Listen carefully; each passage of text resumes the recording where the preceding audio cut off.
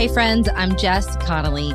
I'm an author, a coach, a Bible teacher, and a local church leader, and I love talking to real people who know what it means to have full lives, but also want to walk in abundance. This podcast is for you. It's not my podcast, it's ours. It's for people who crave lighthearted conversations and deeply spiritual truth. It's for people who are busy, tired, waiting, growing, dreaming, working, or praying about what's next. Wherever you're listening from, if it's quiet, mundane, or busy, I am praying for you, and I'm so glad you're here. Let's go. Every person I know seems to struggle with friendship at some point. The women I know who seem to have perfect friendships still sometimes feel alone, hurt, disappointed, and lonely. A lot of the men I know crave deeper friendships and think there must be something wrong with them, that they're not really experiencing those. I don't think there's something wrong with us if friendships are difficult. I think that being known by people and developing deep connections with them is messy. Applying the gospel to ourselves and to other people is messy. Forgiving people and learning to trust people again is messy, but it is worth it.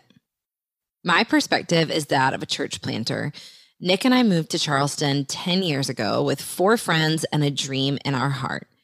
And now, 10 years later, with lots of rejection and betrayal behind us, and probably plenty of pain headed for us in the future, I am living in the first fruits of years of pursuing and pressing in to see healthy friendships.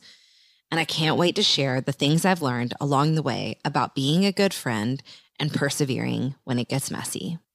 I'm Jess. I'm so glad you're here. And what we are diving into today is the start of an entire month of talking about friendship. Today, I'm going to share with you my 10 rules of friendship, really what helps me stay healthy and show up for people in a best case scenario world. Next week, we have a special guest that I can't wait to share with you. Then the week after that, we're going to come back and we're going to talk about maybe some of the harder parts of friendship. What happens when you perceive it might be time to move on from a friendship? What happens when you have differing views on politics or parenting? What happens when you continually feel left out? Inside your friend group or outside of your friend group. We're going to talk about a lot of the harder parts and even including how to move on from a friendship, how to handle and grieve and process a friendship breakup. And then at the very end, I'm going to bring my best friend, Nick Connolly, back, and we're going to talk about friendship and marriage, friendship with your spouse, but also we'll probably touch on a little bit of married people being friends with single people and men being friends with women. We're going to get into all of it. First, some disclaimers. Number one, I have not been a perfect friend. Not historically in the past, like 10 years ago, I wasn't a great friend. I haven't been a perfect friend this week. I haven't been a perfect friend this month. But I also want to tell you, I haven't had perfect friends. I've experienced hurt. I've experienced rejection. And I just want to be really honest about that because there's things that it wouldn't be appropriate for me to talk about on this podcast or even on social media. And it might give you the picture that it's all tidy up over here. And it's not. I'm not a perfect friend and I haven't had perfect friends. My second disclaimer is that I don't share any of this, specifically even when I'm going to give you my 10 rules of friendship. I don't share any of these with the pride or the insight of having been able to do it all well. I can't do all 10 of these rules well in one single day. But these are guidelines for me that help me show up healthily. And honestly, a lot of them are just heart shifts that help me move forward and move on in friendships when things don't go perfectly. But it's worth noting that when I can't show up as a friend well, I do think the most important thing is to apologize and pivot. I want to share this with love and compassion, but this is my third disclaimer. If you fight for your limitations, you get to keep them. And what I mean by that is if you listen to this podcast and the next and you say like, none of that'll work for me, or you don't understand, like I can't do X, Y, and Z. If you fight for that limitation in your life, you may get to keep it. But if you go to God and say, hey, maybe this hasn't worked in the past, or maybe I haven't been able to show up in this way in the past, or maybe other people haven't shown up for me in this way in the past, but I do want to try again.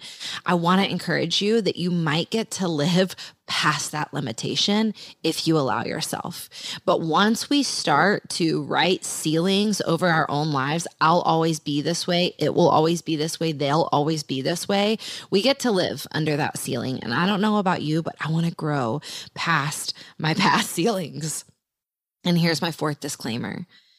You come into listening to this episode, and the Lord knows that I do too, with a past, with past hurts, with past pain, with a story, with probably many stories about the great sides of friendship and the hard sides of friendship. But I want to encourage you, from my voice to yours, to not let your past hurt rob your future abundance. God is always doing a million new things in our lives. And I think that if we'll be willing and if we'll go with him and say, hey, I know that this desire that I have for community, for communion, for being known, for knowing other people, for fellowship, I know that this is godly. I believe that you love community and that our triune God functions in relationship. Holy Spirit, God the Father, Jesus the Son. I want that too. And I think that if we'll move in with that knowledge that what we crave is healthy and beautiful, and we ask God to use it, and we fully expect that it will be hard again and that we'll learn from that, I think that we will see some abundance and healing and freedom and beauty in our future. That being said, let's get ready to dig in. All right, let's dig in. I am excited to start today. So what I'm going to share with you is my 10 rules of friendship. These are not expansive. They're not inclusive of every single thing I try to do in friendship or everything I look for in friendship, but it's just where I'm starting today. And again, as a disclaimer, I can't do all these perfectly, but I want to pivot and apologize when I can't do them perfectly. I also want to clarify that as I share, hey, these are my 10 rules for friendship, these are not necessarily rules that I am putting on other people and expecting them to fulfill. These are guidelines for me because I am the one person I can control in a friendship. And I only have dominion and authority over how I show up. So if I'm wanting my friendships to experience abundance, I can spend all my time and all my energy and all my frustration wanting other people to do it better, or I can pay attention to how I show up and how I love well in every relationship. So here are my 10 rules. Number 1, this has been the rule of my 30s that I have not heard anyone else talk about in friendship, but I have a feeling it might be applicable to 20s and 40s and 50s and 60s as well. The first rule is I want to encourage you, if it feels right for you, to be slow to label. I have learned that it is a human and natural inclination to want to label things. It is a human and natural inclination to want to label people, as in, this person would never be a good friend for me, or this person is probably my kind of girl or my kind of guy, or there is a really human inclination to want to label a friendship right at the beginning of it. Oh, I just have a feeling we're going to be best friends. I have a feeling we're going to be so close. And what I have learned specifically again in my 30s is that, number 1, the people that I most often think are like my cup of tea and are going to like, oh my gosh, we're going to get along so well. Usually that is rooted in something surface that does not last. It's not a hard and fast truth for me. Sometimes I really think I'm going to connect with someone, and I do. But a lot of times, if I have a gut, like immediate, oh my gosh, I love her, I can't wait to know her better, it's because I don't know yet some of the most beautiful parts of her that are going to help us be connected for the long haul. And I cannot tell you how many times God has corrected me and shown me that women I thought I couldn't get along with, I actually could. Women that I immediately labeled as like, not for me, they don't have fun the way I have fun, they don't live the way I live, that God has shown me like, wait, pay attention, be careful, because there's something you can learn from her, and there's something that will help you guys connect that you maybe don't even anticipate. But I also want to touch on this piece of not immediately labeling a friendship. Again, for me, this started to really crop up in my 30s. And I noticed that as women specifically were busy and like shuffling lots of different schedules, that a lot of relationships became naming. Like it became like, oh, we're going to be friends, or like, oh, we're going to be these kind of friends. And every time I tended to do that, I found myself pretty disappointed. But when I would take a couple steps back and be like, we'll see what God's doing here. Maybe we're going to be best friends. Maybe we're not. But like, we're not going to go to one coffee date and be like, oh my gosh, you and me together forever. And to be honest, I think as you hear me talking about that, what we probably both hear is that's a pretty immature tendency. It's like what 8-year-old girls do with bracelets. And what we know about 8-year-old girls is that they don't always develop lifelong friendships. So if you and I want to experience lifelong friendships, I think one thing that might be really healthy for us is to not be too quick to label, not be too quick to label somebody as our cup of tea, not be too quick to label somebody as not our cup of tea, and not be too quick to label what God is doing. Take a deep breath and watch and see. Number 2, we all know this, but it's got to be said. I think it's really healthy to be aware that seasons change. So my number 2 rule is be aware that seasons change. And for me, this rule most serves me when I look at somebody else's life and I know that as they get married, or as they have kids, or as they become single again, or as they get a new job, or as it becomes summer, whatever shifts that are happening in their life, if I will take a deep breath and be a little bit more compassionate and a little bit more gracious with them and my expectations of them, I find that my friendship gets to breathe a little bit better. But in the same way, I also think it's really, really healthy to be aware that seasons change in our own lives, and our needs and our capacity and what we even crave in friendship changes. And that doesn't mean we're even necessarily growing away from people. It doesn't mean that we're abandoning them. It means that seasons change. And so a lot of this is kind of doing the pre-work of not death gripping a relationship, right? Number 1, being slow to label something, but number 2, knowing that seasons change. And it's interesting. I'll talk about this in a second, but when I went on social media and said like, hey, what questions do you guys have about friendships? I realized that a lot of the questions had to do with seasons changing. This is one of those scenarios where I could try to answer every single one of those questions. What do you do when your friend moves to a different church? What do you do when your friend gets a boyfriend? What do you do when your friend goes back to school and all of a sudden she doesn't have time for you? Now, we could get into the weeds of every single one of those questions, or we could take a deep breath and say, you know what? In everybody's life, seasons change. And so our needs and the way that we can show up and the way that we have fun and the way that we grow, that's all going to shift. And if we anticipate that and we encourage that in each other's lives, I think we'll feel a lot more healthy. All right, here's my 3rd rule. Quickly ties into my 2nd rule. Be honest about your expectations. Be honest about your expectations.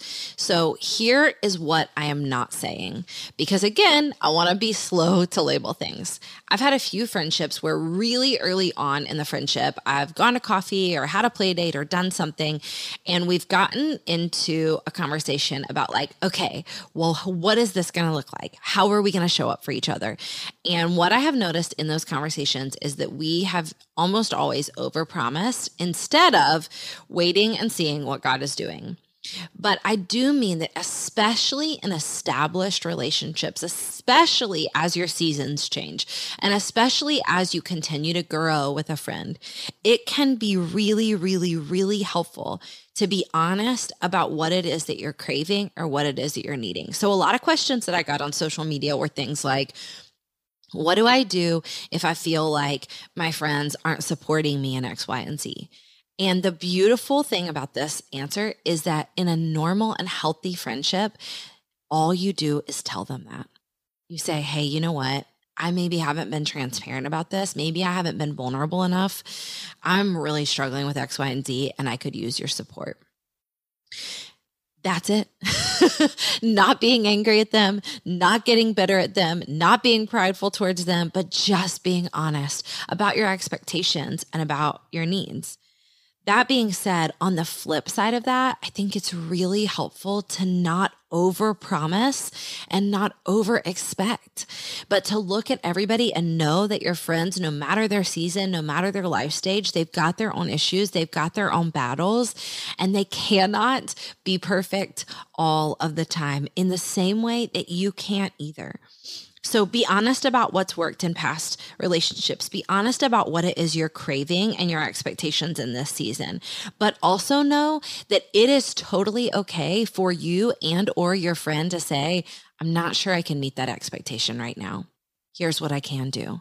That is such a mature and beautiful way to approach friendship. I've had friends say like, hey, let's talk about what it is that we're craving in our friendships or in our relationships. And I've had a friend say to me before, like, I love just texting. Like, I love just texting about our day and checking in with that.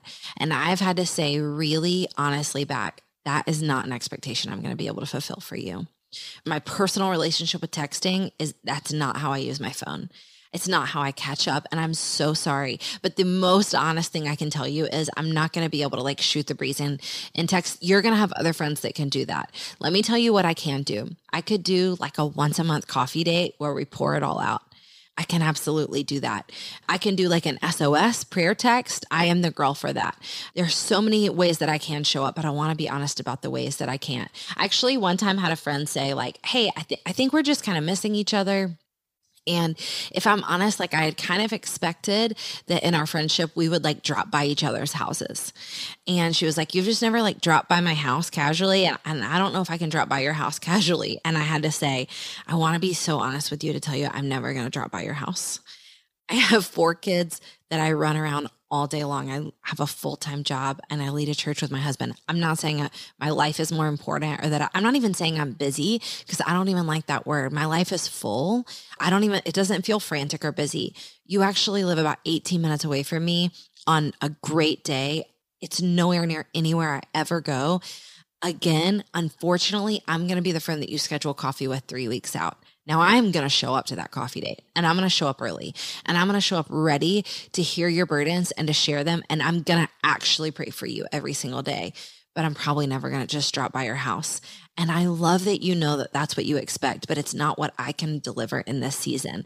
If we can meet in the middle and if I can try to be sometimes casual and spontaneous with you in different ways, I'd love to try. But if not, I totally understand if a friendship with me is not life-giving for you in this season. Being that honest and being that transparent isn't being needy. I loved that she was transparent with me and it gave me the freedom to be honest back with her. Here's my rule number 4. It might be my most important. Be quick to apologize. Be quick to apologize. Now, in my house, I am known as the stickler about apologizing. And I don't love this about myself, but my kids know that I really care about the way they apologize. So I'm going to tell you some of my personal sub rules for apologies and you take them and do what you want with them. My top really like overarching rule about how to apologize is don't do it like women do on reality TV.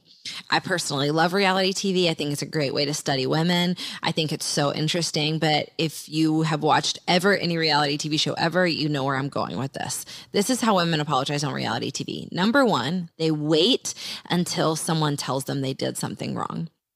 They wait until someone says, you hurt my feelings. What's interesting about this on reality TV is there are cameras. So like, I don't know how you thought you were getting away with that, Sarah. Like we saw you, the whole country saw you gossip about Becca. So I don't actually understand how you thought like nobody was going to notice. But when Becca does come to you and say like, Sarah, oh my gosh, you gossiped about me. Here's what Sarah does wrong. She will often say, oh my gosh, I'm so sorry if that hurt your feelings. That was not my intention. So here's the problem with that. You and we are going to hurt people's feelings unintentionally occasionally. It's going to happen. But a lot of times, especially in friendship, if we're being very honest, we meant to hurt people's feelings. Or we knew something we were going to do was going to hurt their feelings and we still did it anyhow. And I'm not trying to be hard on you and me, but I am trying to get us to the point where we experience true grace and refreshment and repentance in our relationships. And so again, not every single friendship conflict is going to be like this, but you guys know what I'm talking about. You know what I'm talking about when you've poked fun at a friend and you've done it in just a safe enough way that you can get away with it and say like, oh my gosh, I'm sorry. That wasn't my intention. Don't be sensitive. But actually, like, you were trying to put her down because you were trying to make yourself feel better. And being the kind of woman who can say, I did that and I'm sorry and I own it. Or being the friend that can say like, you know what? It got back to you that I did tell our other friend that you were struggling with X, Y, and Z, and I shouldn't have said it.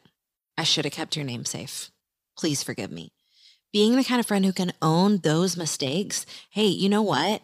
I knew I should have called you. I knew you were going through a hard time, but I let my bitterness and my frustration and my pride not reach out to you because I was mad and I just wanted to be bitter.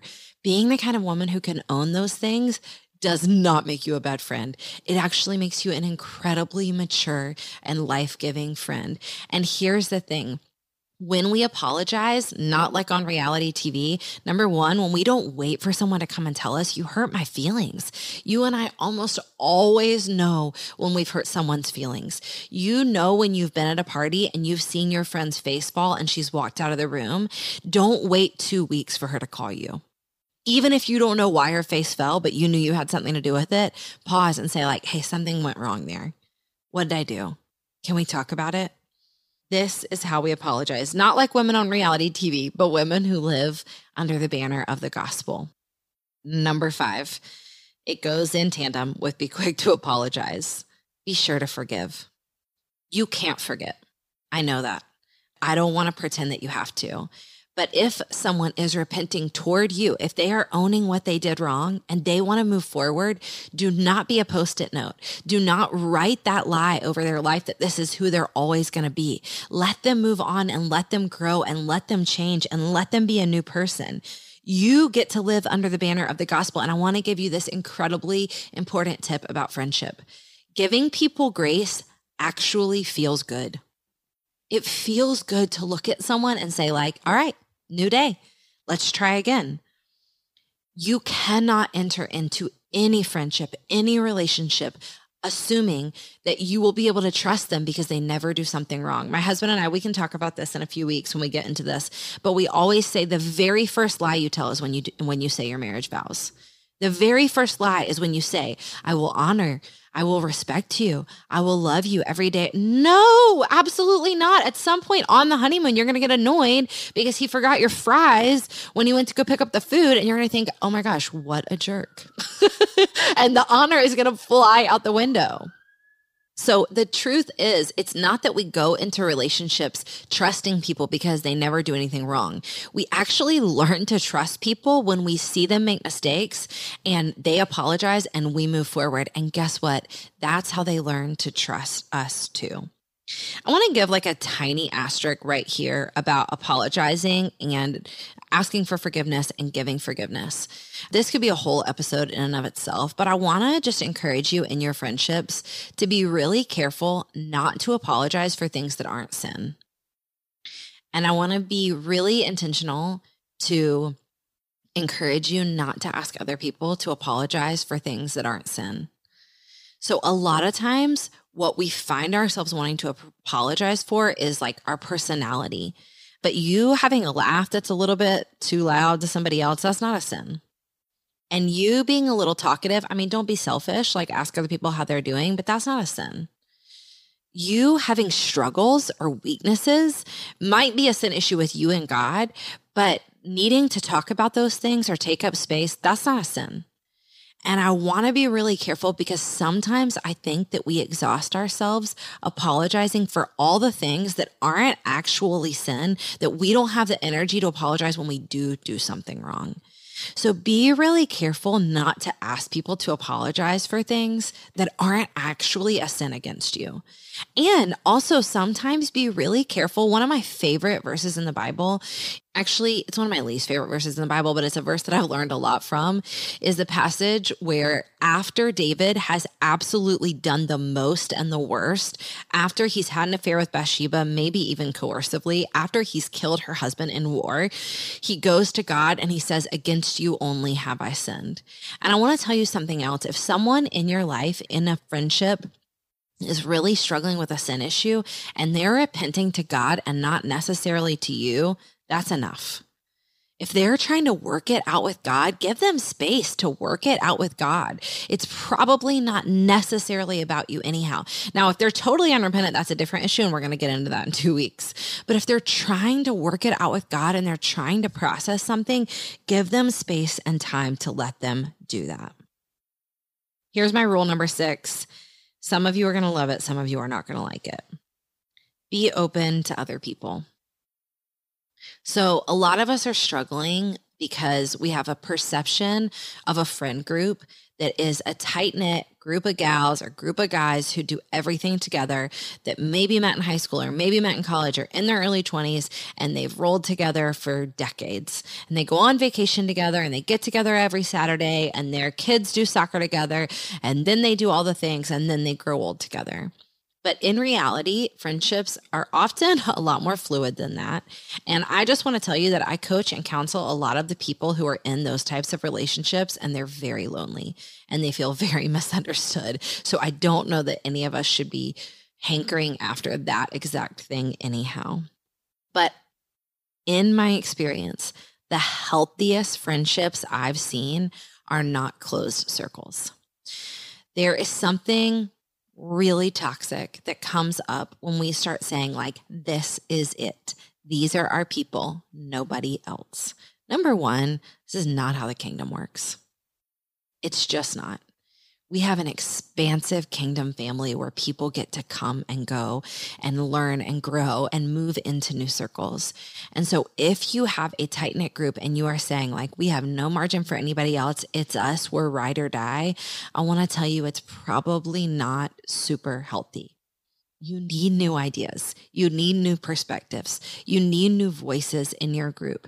I'm not saying that we don't develop tight-knit relationships that we cultivate. We see this in the life of Jesus, that sometimes he's with the 12 and sometimes he's with the 3 and sometimes he's with the 1.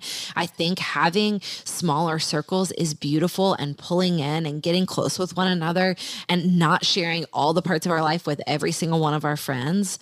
But if you have a tight crew of people where nobody gets to come in and nobody gets to, I don't know, even grow and potentially move in and of the circle, it can often be really unhealthy.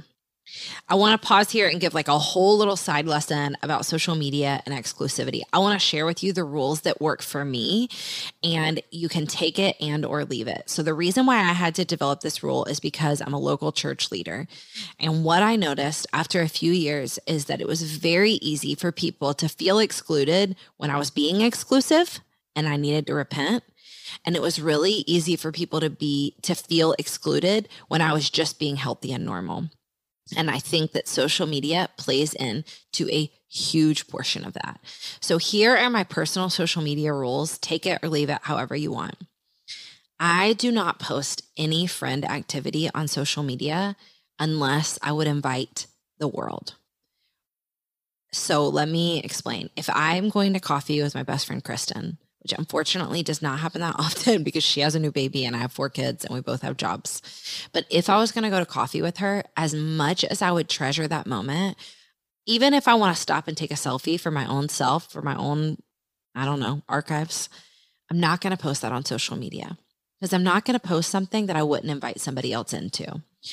That actually, it might feel good to like share that part of my life and be like, look, this is my life, but it actually has so much more potential damage. It has the potential to do so much more damage than it does to do good. So if I'm going to go to a workout class and I would invite anybody to come with me, or if you came up to me and were like, hey, I want to go to that workout class with you. And I would say like, absolutely, that's something I'll post a picture of. If I'm at a girls' night with 3 or 4 friends and we didn't invite 3 or 4 other friends or 10 other friends, I'm not posting it on social media. I just love those people too much. And I understand why we couldn't go to dinner with 12 people. And I understand that maybe she has conflict with her and they're working it out, or I assume that she is already busy anyways. I'm not keeping any of this a secret. I'm not keeping any of it private, but I am saying like, hey, this is just for us. We don't need to make anybody else feel excluded.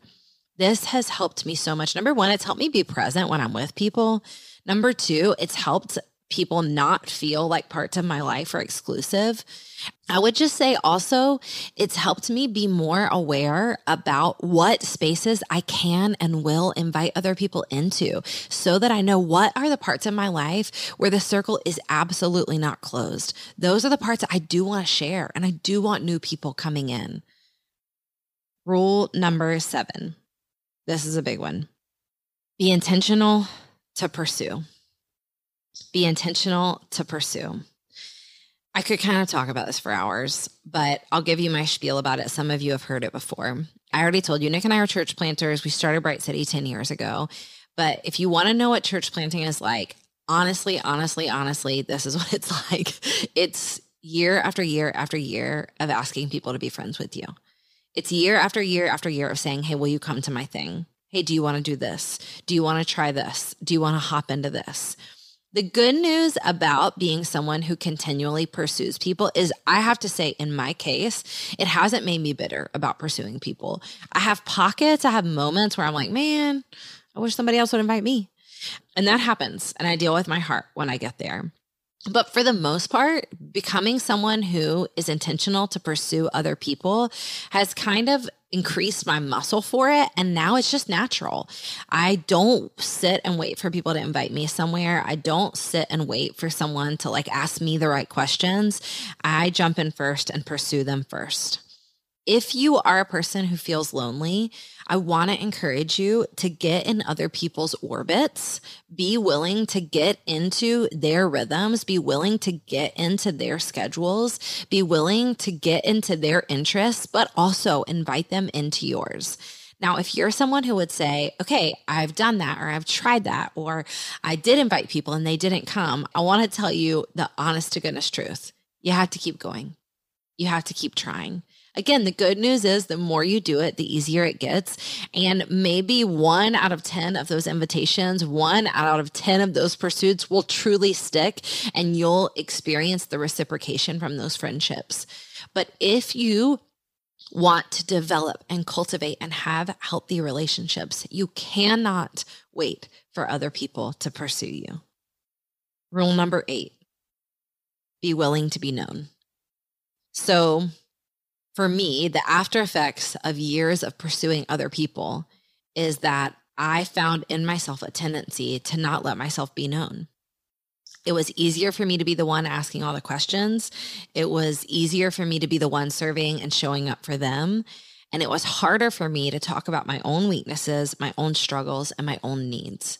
But for me to experience true health in my relationships, I had to open up. Now, the obvious question right after that is, what if you open up? What if you are vulnerable with someone? What if you show them your weaknesses? What if you tell them your needs and they don't handle it well? That's going to happen. And then we get to decide, do I let them try again? Do I give them insight about, oh, I actually needed this? Do I have to adjust my expectations about what it looks like for them to meet my needs? Or is this someone who may never actually be able to show up in my weaknesses and meet my needs? And if then I get to try to be known and be vulnerable with somebody else. But we can't just pursue. We can't just lead. We can't just check in on other people all the time. We often have to let them check in on us. And sometimes that takes teaching people how to do that with you. Sometimes it takes being vulnerable and saying like, hey, you have asked about my marriage, or you've asked about my kids, or you've asked about my job every single time I've seen you. If I'm being really honest, I need somebody to ask about my depression. I need you to ask about my anxiety. I actually need you to ask about my relationship with my mom, because that's where I'm struggling. Not me. Mom, I love you. I was using that as an example. You know what I'm saying? You might have to be really vulnerable and show people where you need pursuit and where you need love. Be willing to be known. Number 9, my number 9 rule about friendships is that they've got to be about something bigger. For me, I like my friendships to be kingdom-minded, to be about the growth of others, to be about, I don't know, like seeing and changing the world in some kind of way. I hear from a lot of women who are really unfulfilled in their friendships. And as I ask questions and as I dig into that, I realize that all of their connections and all of their community are based on maybe fun or past memories or similar interests. And I notice that there's not a lot of health and depth to those relationships. And so I want to encourage you to have relationships, especially the people that you're being known with, and especially the people that you're really intentionally pursuing. Let it be about something bigger. I think an interesting kind of side question that I anticipate coming from this is, so does this mean we can only be friends with people who are believers? And I want to just say my perspective on that. For me, the people that I'm going to be asking for wisdom in my life, the people that I'm going to be letting speak into my life, I do really want them to have a kingdom perspective. I honestly want them to have a gospel-centered perspective. I want them to have biblical wisdom and insight. I want them to be spirit-filled. But I believe I can still have really healthy and lasting relationships with people who don't follow Jesus, but it still has to be about something bigger than us. And I have to be honest about who I am. I can't in those relationships feel like I have to check my kingdom-mindedness at the door in the same way that I don't want them to feel like they have to check their worldview at the door. So we're going to have honest conversations about the way we see things differently. My 10th and final personal rule of friendship is be willing to go first. A few years ago, I've shared this on social media a couple of times, but a few years ago, I started writing a book on friendship and then I stopped. And I stopped writing the book on friendship because a bunch of my friendships fell apart. And to be honest, I probably learned more in the falling apart than I did in the book potential writing. And so we're going to talk about that again in 2 weeks, about what happens when the friendship goes wrong, what happens when it gets really messy, what happens when it gets really painful. And I'd love to share some of what I've learned in that perspective. But when I was writing the friendship book, I was calling it, my working title was called I'll Go First. Because the number one thing I've learned about friendships is that if I look at the other person and I wait for them to be a good friend first, I may be waiting a really long time. But if I'll show up, if I'll pursue, if I'll be vulnerable, if I'll be known, if I'll go first and I'll commit to consistently going first over and over and over again, I will eventually experience fruit and reciprocity. Now, how do I know that this is a good rule to have? Because it's the way of Jesus. Because at just the right time, while we were still sinners, when we wouldn't have chosen him, he went first. He moved toward us. And when we abandon him, and when we forsake him, and when we make mistakes, and when we reject him, and when we pretend like he's not even real, and when we ghost him, he still comes toward us. And you and I are made in the image of Jesus, our friend and Savior. And so we have the Holy Spirit empowered capacity to go first over and over and over again. And I wouldn't be giving you this 10th rule if I thought it was some kind of masochistic way to live, that where we just punish ourselves over and over and over again. I'm giving you this rule of saying my 10th and most important rule is that I'm willing to go first over and over and over again, because it does return to me as fruit.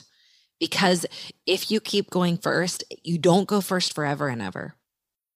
Culture changes, relationships change. It shifts. The way you talk about each other and the way you talk about other people and the way you talk to each other shifts, and your desires and your vision and what you're united by shifts, and the way you let other people in shifts, and the way you're vulnerable and the way people meet your needs, it shifts. And it takes time, but the fruit does come. And that's a biblical principle too, that you can count on, that you can trust in. So today was episode 1, my personal 10 rules of friendship. You don't have to love them all. You don't have to use them all. God knows I can't do them all perfectly. Next week, we have a special guest talking about friendship. And then we're going to come back after that and we're going to talk about the hard and messy parts of friendship. We're going to talk about what to do when it's time for a friendship breakup. We're going to talk about what to do when you've been deeply betrayed. We're going to talk about what to do when all of a sudden their politics become more important than anything else in the world and you don't agree on them. We're going to talk about what to do when you parent differently. We're going to talk about all the hard parts of it. And then we're going to come back together 1 week after that and talk about men, women, friendship with our spouses, married people and single people, and how we can connect well, all the things in Jesus' name.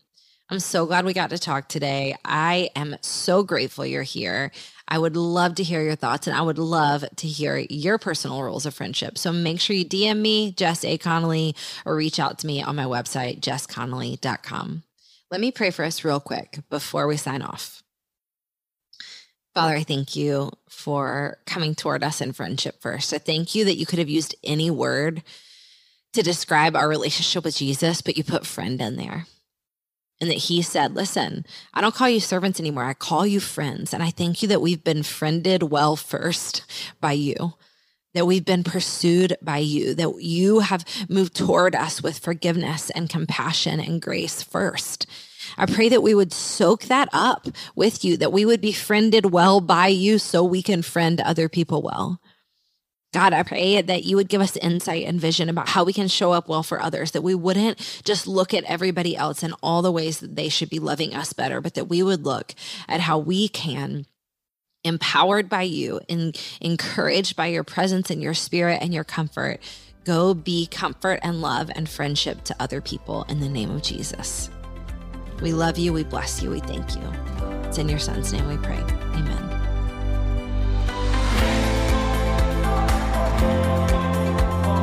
Friends, I'm so grateful you listened to today's episode. Thanks for spending time with me. It would mean the world to me to connect with you. So you can send me a DM on Instagram at Jess A. Connolly or head to my website, jessconnolly.com for more ways to connect. If you have a minute to subscribe and leave a review of the podcast wherever you listen, it would massively help us reach more people with the good news that they can live fully awake. Let's go.